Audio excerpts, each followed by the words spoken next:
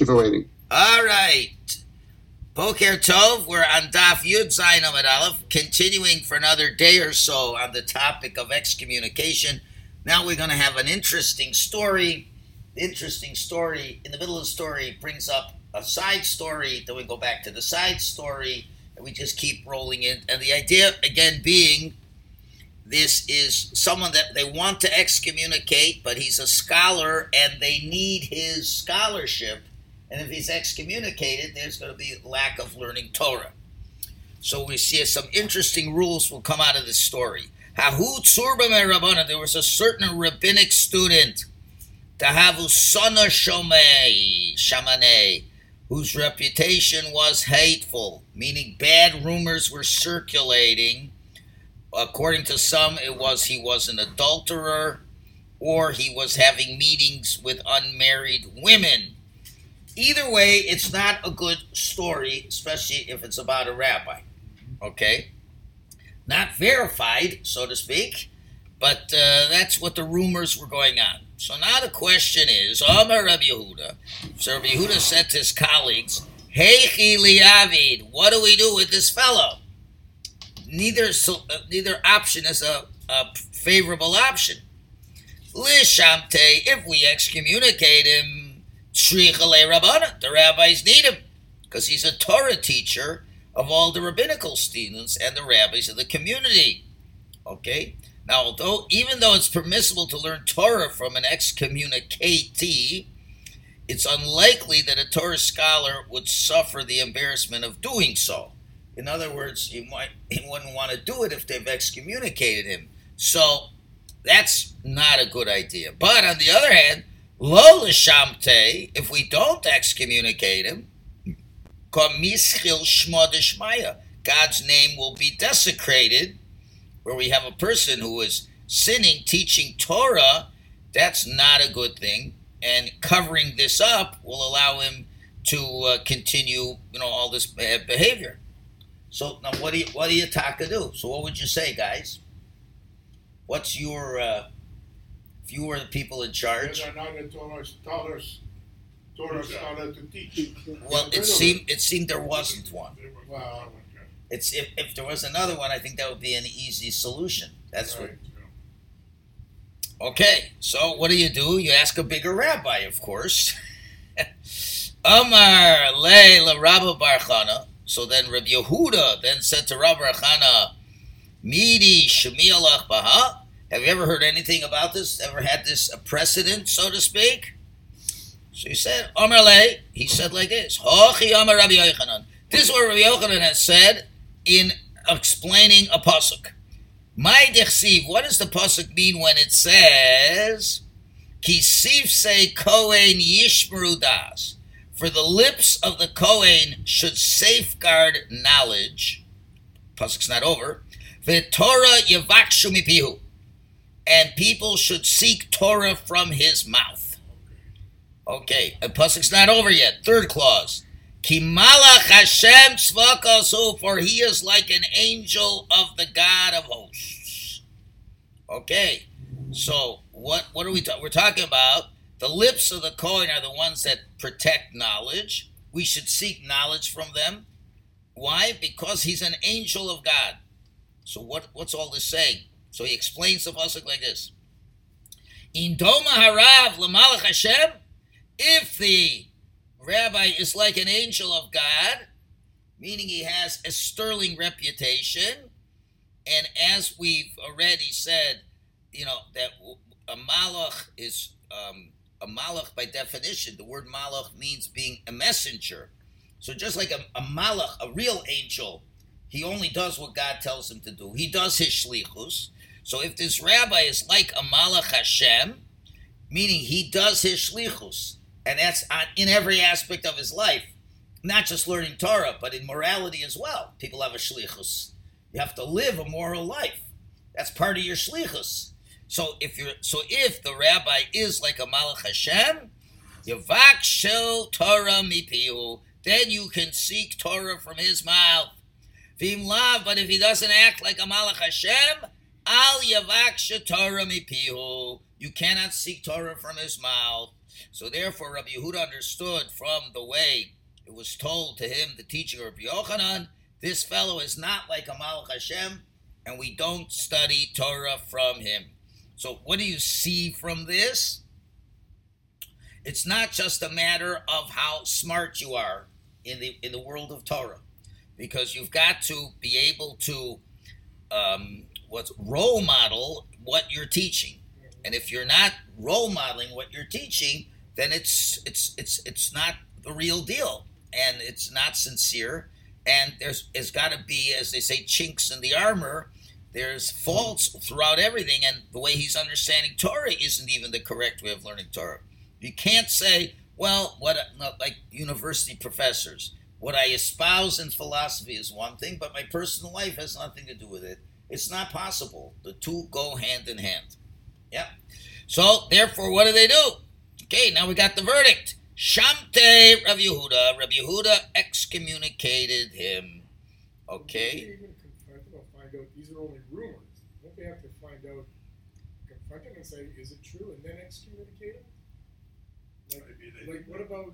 It could be it was little. It could be it was more than rumors. Like, so it has to be public. You know what it's like? Public behavior. It's like, unfortunately, a few years ago, we had two different stories of two different rabbis where there were rumors, but, rumors is like, okay, a woman, people say we saw, but it's hard to prove. This proving in court. You need 3 witnesses. 2 witnesses, and to prove it, and he says, no, and, once a person, you can ask a person, but they could lie. You have to remember, unfortunately, that it's not often, it's not like, 9 out of 10 rabbis does this. It's like, it's less than a 0.1%, but there's a lot of rabbis. So let's say it's a small percentage. That could mean 10 rabbis in the world do that. Okay, so you imagine if you confront him, he's going to say, "Oh yeah, I did it." It's a hard thing to admit. Okay, so he could have maintained his innocence. There's people who are saying, there are stories like this. So that, and obviously, if they confronted him, they said it's not true. They have to know. Yeah, but it's a lot of talk. It's not like CNN where they just make up the stories. There are people who are, you can assume, but we can't say for sure, and he's denying it. Where we'll see the story's not so finished, so to speak. But anyway, so they put him into excommunication, even though they needed him, right? So Rabbi Yochanan's verse nullifies that factor of needing him, because the scholar's hateful reputation disqualifies him from serving as a Torah teacher. Okay, so, or maybe he even did it. Like it's not so clear. Let's go back to how it started. We said it was, where are we? Have a Sana Shamoy, right? It was bad rumors, all right? So it's so how do you? It's only a rumor if the guy denies it, right? Right? It's only a rumor if the guy denies it. If he doesn't deny it, it's not a rumor. Right. How long would they excommunicate him? 50 days? Well, let's see. The story will tell you. Lasof. Okay, so that's first part. This is what you call Act 1, Scene 1. Now, what happens? Rabbi Yehuda was the one who put him in Cherem. Okay? So, L'Sov, as time passed, Ichlish Rabbi Yehuda. Rabbi Yehuda got ill. Now, the other guy is not teaching Torah anymore. He was removed. So of course, when a rabbi's sick, Asur Rabbanu L'Shabim, other rabbis come to visit him, see how he's doing. And guess who else showed up? The excommunicated scholar also came to them. Now, of course, he had to keep his distance of 4 amos, because he has to be 4 amos away. So, he feels, I'm a rabbi, and I should visit him. It's a mitzvah, bikur cholim. Even if the guy's a sinner, he's not exempt from doing mitzvahs. If the person doesn't want him to come, he's not doing a mitzvah. Well, it's hard. It's hard to know if he does. No, there isn't animosity here. When people put a guy in Kherim, it wasn't like it's a personal thing. It's like this is halacha, but you're still a Jew. You're still a Jew, right? And he's still a Jew. But anyway, Kadchazia Rav Yehuda, when Rav Yehuda saw this fellow amongst the others visiting him, Chaych, he laughed. So now this excommunicatee, Amar Le, says to Rav Yehuda, Lo mistayich desham to the governor, isn't it enough that you excommunicated this fellow, meaning me? Ella achu chinam yichayich, you're also laughing at me, you're mocking me. So you can already see what kind of guy this is. Yeah. Like, just keep your mouth shut. You've been excommunicated, man. And if he's laughing, don't ask any questions. You can already see this personality coming out over here. Amarle. So Rabbi Yehuda answered, laugh? No, I'm not laughing at you. Laugh, I'm not laughing at you. Now, you see from here, parenthetically, you can communicate with an excommunicated person as long as it's a distance of 4 amas away, because he answered him. Anyway, but that's not what I'm laughing at. I'm laughing at the situation itself. Ela dechi aslina lahu alma.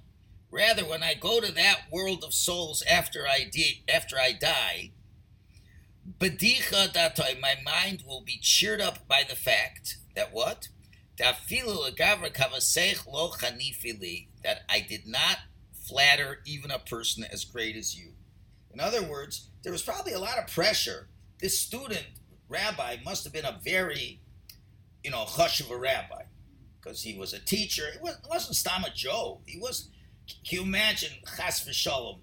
Think of any of the big gedolim in Eretz Yisrael that they're saying that it's strong rumors that he was having immoral behavior, right? And then, and they're saying rumors look to be true, right? And he denies it, but he denies it, right? Now, to be the rabbi and say, you know what? There's rumors. We asked the Shaila, you're excommunicated. So that's a lot of pressure.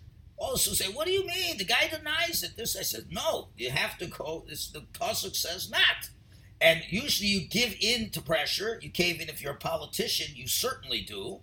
As you'll see, this is what Biden is going to do soon. When 100 staffers walk out and say we hate Jews, etc., and whatever. But anyway, I didn't bend to the pressure. So now, when I saw you, that triggered in my mind, I really stood firm for HaKadosh Baruch Hu, and therefore, when I'm going to be in Shemayim, I'm going to get good stuff. So I'm not laughing at you, I'm just laughing or smiling. I'm very happy that I was able to withstand the test and excommunicate you. Okay. That's... What? He wasn't personally laughing at him. Not at him, he's just smiling and saying, Baruch Hashem, I was able to... we don't know how long it was from when he excommunicated him till he gets sick. I don't know. Anyway, that's Act 2. Okay? Act 3, Noch Nafshei de Rabbi Yehuda. Then Rabbi Yehuda passed away. Now, look, it says, within 3 years of his imposing the ban. 3 years? So the guy was under the ban for 3 years. Okay? How does an excommunicate get out of his excommunicate? Is it Well, up to the people who granted it? Maybe he was maintaining his innocence. So all he had to do was just say tshuva. Whatever. Listen, we don't know all the details of the story. The Gemara is only telling us the main points of the story. So you see, it can last for 3 years. The guy could have come clean. He could have said, listen, I admit it, and this and that, and I resigned my post and whatever. But whatever it was. So anyway, 3 years. So then what happened? So now the excommunicated scholar, Asala Bey Midrasha, so he comes to the study hall, and Amar Laho, and he said to the rabbis, now, Shorali, release me from my ban. Because now the rabbi put me in the ban, he's not here. So you guys should be able to release me. So Amar Lahu Rabbanan, the rabbi said to him, listen, Gavra de Chashiv Rabbi Yehuda, Leka Hachlisha. We don't have anybody here who is as great as Rabbi Yehuda is who put you in the ban. Because remember, for one court to cancel another one's, it's got to be at least equal to the other one in wisdom and number. So we're not great enough to take it out. Rabbi Yehuda was the one who could. And therefore, you have to go to a greater court. It's not over here. So you're going to have to go somewhere else. And where's that? El Zil Lagabi Rabbi Yehuda Nasiya Delishlach. Go to Rabbi Yehuda Hanasi. He's the big man.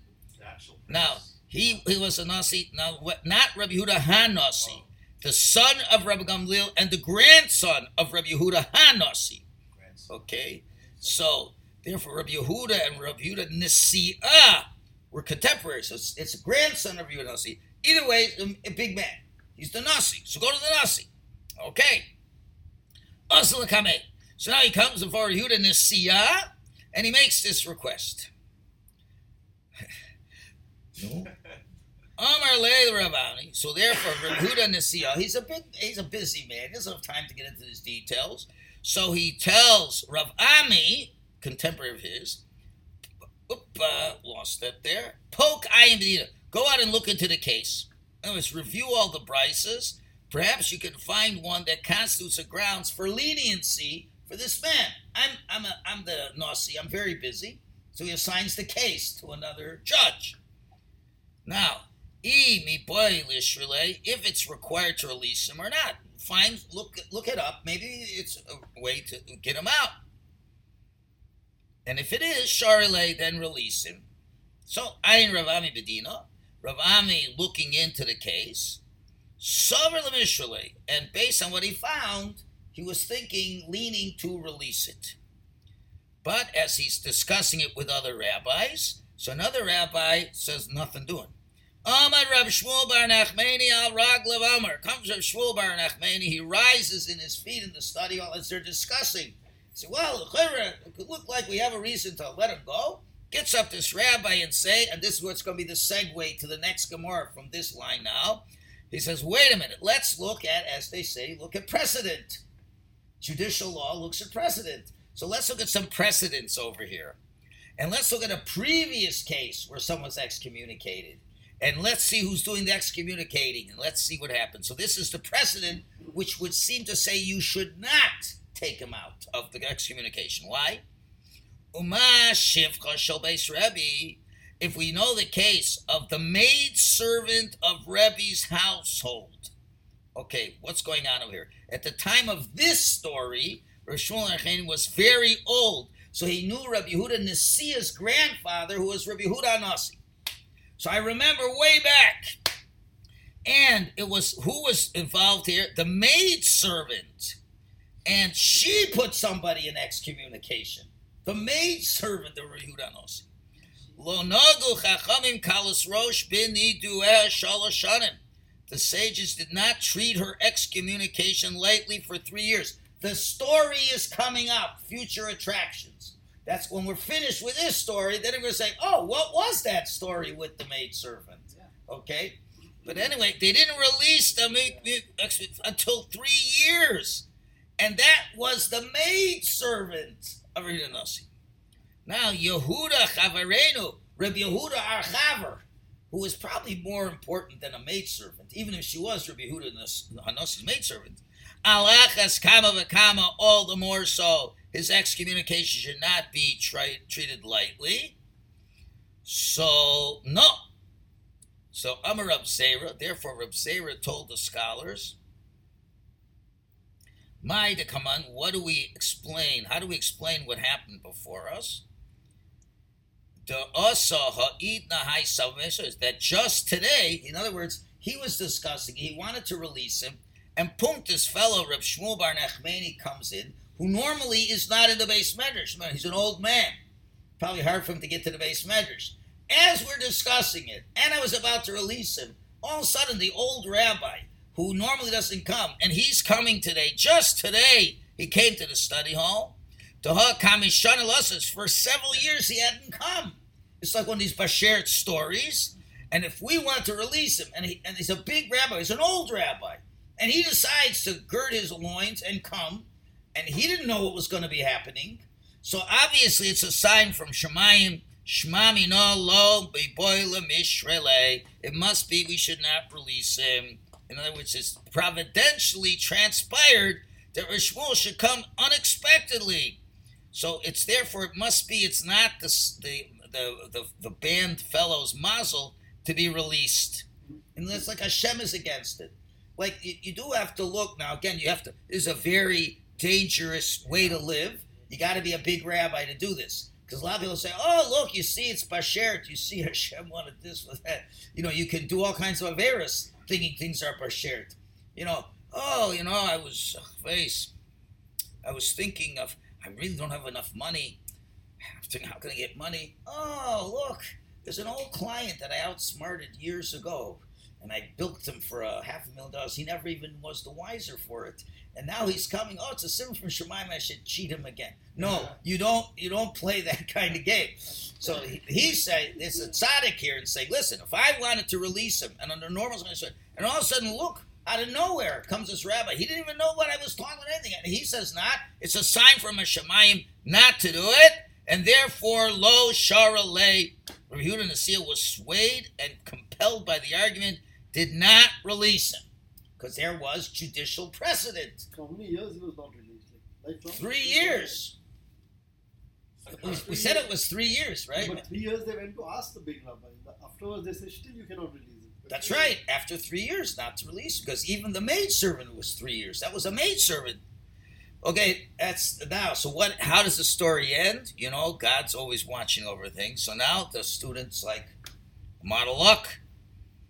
Nafak. So now, rejected and dejected, the Torah scholar leaves the study hall. Ki kabachi va'ozo, while he was walking along and he was crying. Osa zibura v'tarke amse, a bee came along and bit him on his male organ. That's what you call measure for measure. He was suspected. So Hashem saying, you know what? Maybe fake news, but he's got God in the picture. And Vishachiv, he died. That must have been, maybe he had an allergic reaction. Okay.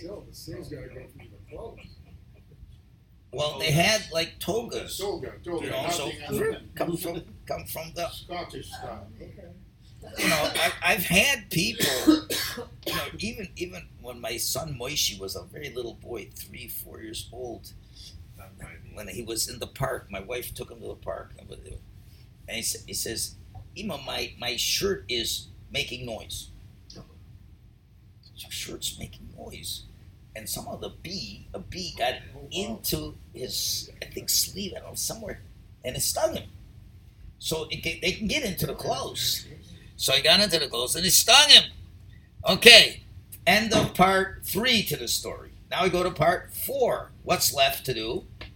Got to bury the guy. So now, Iluya Lamarta de Chasid. So they had different burial grounds. One of the burial grounds was the burial grounds for the pious, which is interesting. Why they even think of putting there? He was what do you mean? How could he be pious? But they wanted to put him in for, go ask questions on that. But guess what? Velo kiblayu. They didn't accept it. What does it mean? A snake went around the mouth of the cave. Remember, those were catacombs. So the snake was there, a poison snake, says, you're not getting in here for this guy. So they're not going there. Okay, Olayu Lamarta Dedaini. Then they went to the burial caves of the judges, meaning the heads of the courts, who are less stature than the pious. I guess everything is, relative. And Vikiblayu, no snakes, and he was able to be buried there. Now the question is, my taima, what's the reason the scholar's corpse was accepted in the cave of the judges, right? The answer is to Ovid Karabi Loi, because he acted in accordance with a ruling of Rabbi Loi, which means, as we'll see in 1 second, the scholar dealt with his illicit passions in the manner prescribed by Rabbi Loi, so he merited to be buried in the cave of the judges. That's one explanation. The other way of explaining is, what's the reason the scholar's corpse was not accepted in the cave of the pious? Ask why. Can go on each side of the story. In other words, he was coerced by sinning by his evil inclination. So it's because he transgressed the ruling of Rav. So it's a machlokas rishonim what's going on. And either it's, they asked him, why did he get to go into the lesser cave? Because he acted like Rabbi Eloi? Or why did he not get in? Because he did not act like Rabbi Eloi. I know, it's a machlokas. Anyway, Titania, for we learn in the Brisa the following, an interesting point. Rabbi Eloi Omer, Rabbi Eloi said the following statement. Imroya Adam Sheyisra Miskaberlov. Let's say a person sees his evil inclination is overwhelming him. And he's tried everything. Remember, the Gemara says, if your Yetzer Hara tries to overcome you, you try to, push it away. And if not, you say Shema. If not, you think of the day, you say Shema. If that doesn't work, think of the day of death. Rabbi Eloi is saying, okay, after you did all that, and you still want to do the Avera. So now what do? So he says like this. Now again, this is not lechatchila. He's saying you shouldn't do bad Averos. And if you're tempted to, the Gemara already has given us a prescription what you should do. It gives us 3 eitzes. But they're not working. Your Yetzer Hara is going nuts on you. And you're going to do it. So he says, if you're going to do it already, Yelech l'makam she'ein makrin. So go to a place where nobody recognizes you. V'yilbash shcharim, and wear black clothes of mourning. V'isatef shcharim, and wrap yourself up with black scarf. V'yasema shalibo chafetz, and do what your heart wants to do. V'al yechalal shem shemayim bifar hesed. Do not publicly desecrate God's name. In other words, he's not condoning it. He's saying if you're already going to do it, which is going to be a massive Chil Hashem, if you're going, to a brothel that's in the neighborhood, and everyone's going to see you're going in there, that's a Chil Hashem. So go to Oakville, and put on dark clothes and this and that, and then do what you want. Now, there's 2 understandings of this. Number one, you're not recognized in a foreign place. You're wearing dark clothes, which is very not, out in the open like that. So it won't cause a desecration of Hashem's name.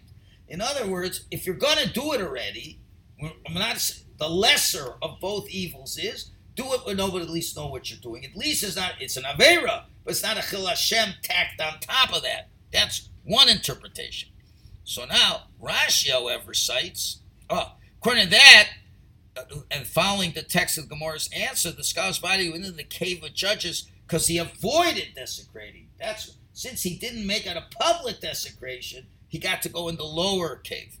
Rashi gives another interpretation. Who said Rabbi Eloi never meant to prescribe a formula for sinning. Rather, being in a place where one is unknown and thus not respected and wearing humble attire will undoubtedly deflate one's passions and prevent him from sinning. According to this, the scholar's body was admitted to the cave because of the fact he abstained from sinning. In other words, he was involved and was almost doing bad stuff. So maybe the rumor at the end of the day was not true. But boy, he did plenty to get close to that rumor. Okay? Either way, that is the end of the story. However, there's still one more part to the story. And what's that? By the way, what's the story with the maidservant? Shivcha shel beis Rebbe. So now let's go back to the story with the maidservant of Rabbi Yehuda Nasi. What was the story? Because the maidservant of Rebbe saw a fellow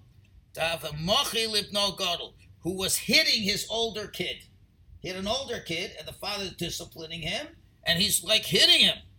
Okay? Now, gadol means oldest or adult. But here it means he's mature enough to resist his father's blows, either by hitting him back or by cursing him. She saw the guy do this. Amre, she says to this adult man, Lahavi Ugavra B'Shamta, this man is under a ban. I put him under a ban. Why? Because he's transgressing a sin. And what's that?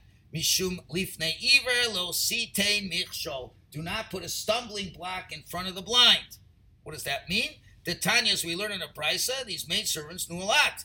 V'lifnei iver lo sitein michshol. Do not put a stumbling block before a blind person, such as b'mako livno gadol hakasav medaber when you talk about hitting your older son, because that's putting a stumbling block. Because now he'll hit you back. If he hits you back, he could be chayiv misa. You're not allowed to hit a father. You're not allowed to curse the father. It's a terrible avera. But the father's beating him up. So this is what you see, a big source that for child abuse is not a good idea. If you're going to discipline a little kid, okay, let's hope you're doing it properly, this and that. He's going to learn. At least he won't do an avera back to you. But if you're doing it to an adult son, he'll give it back to you. So therefore, you see, that's the story where she put him in excommunication, and it lasted for 3 years. So certainly we're not going to undo Rabbi Huda's for that as well. Okay, we're going to have more exciting stories tomorrow. Thank you. All righty. Have a great day. Okay, Steve, be well.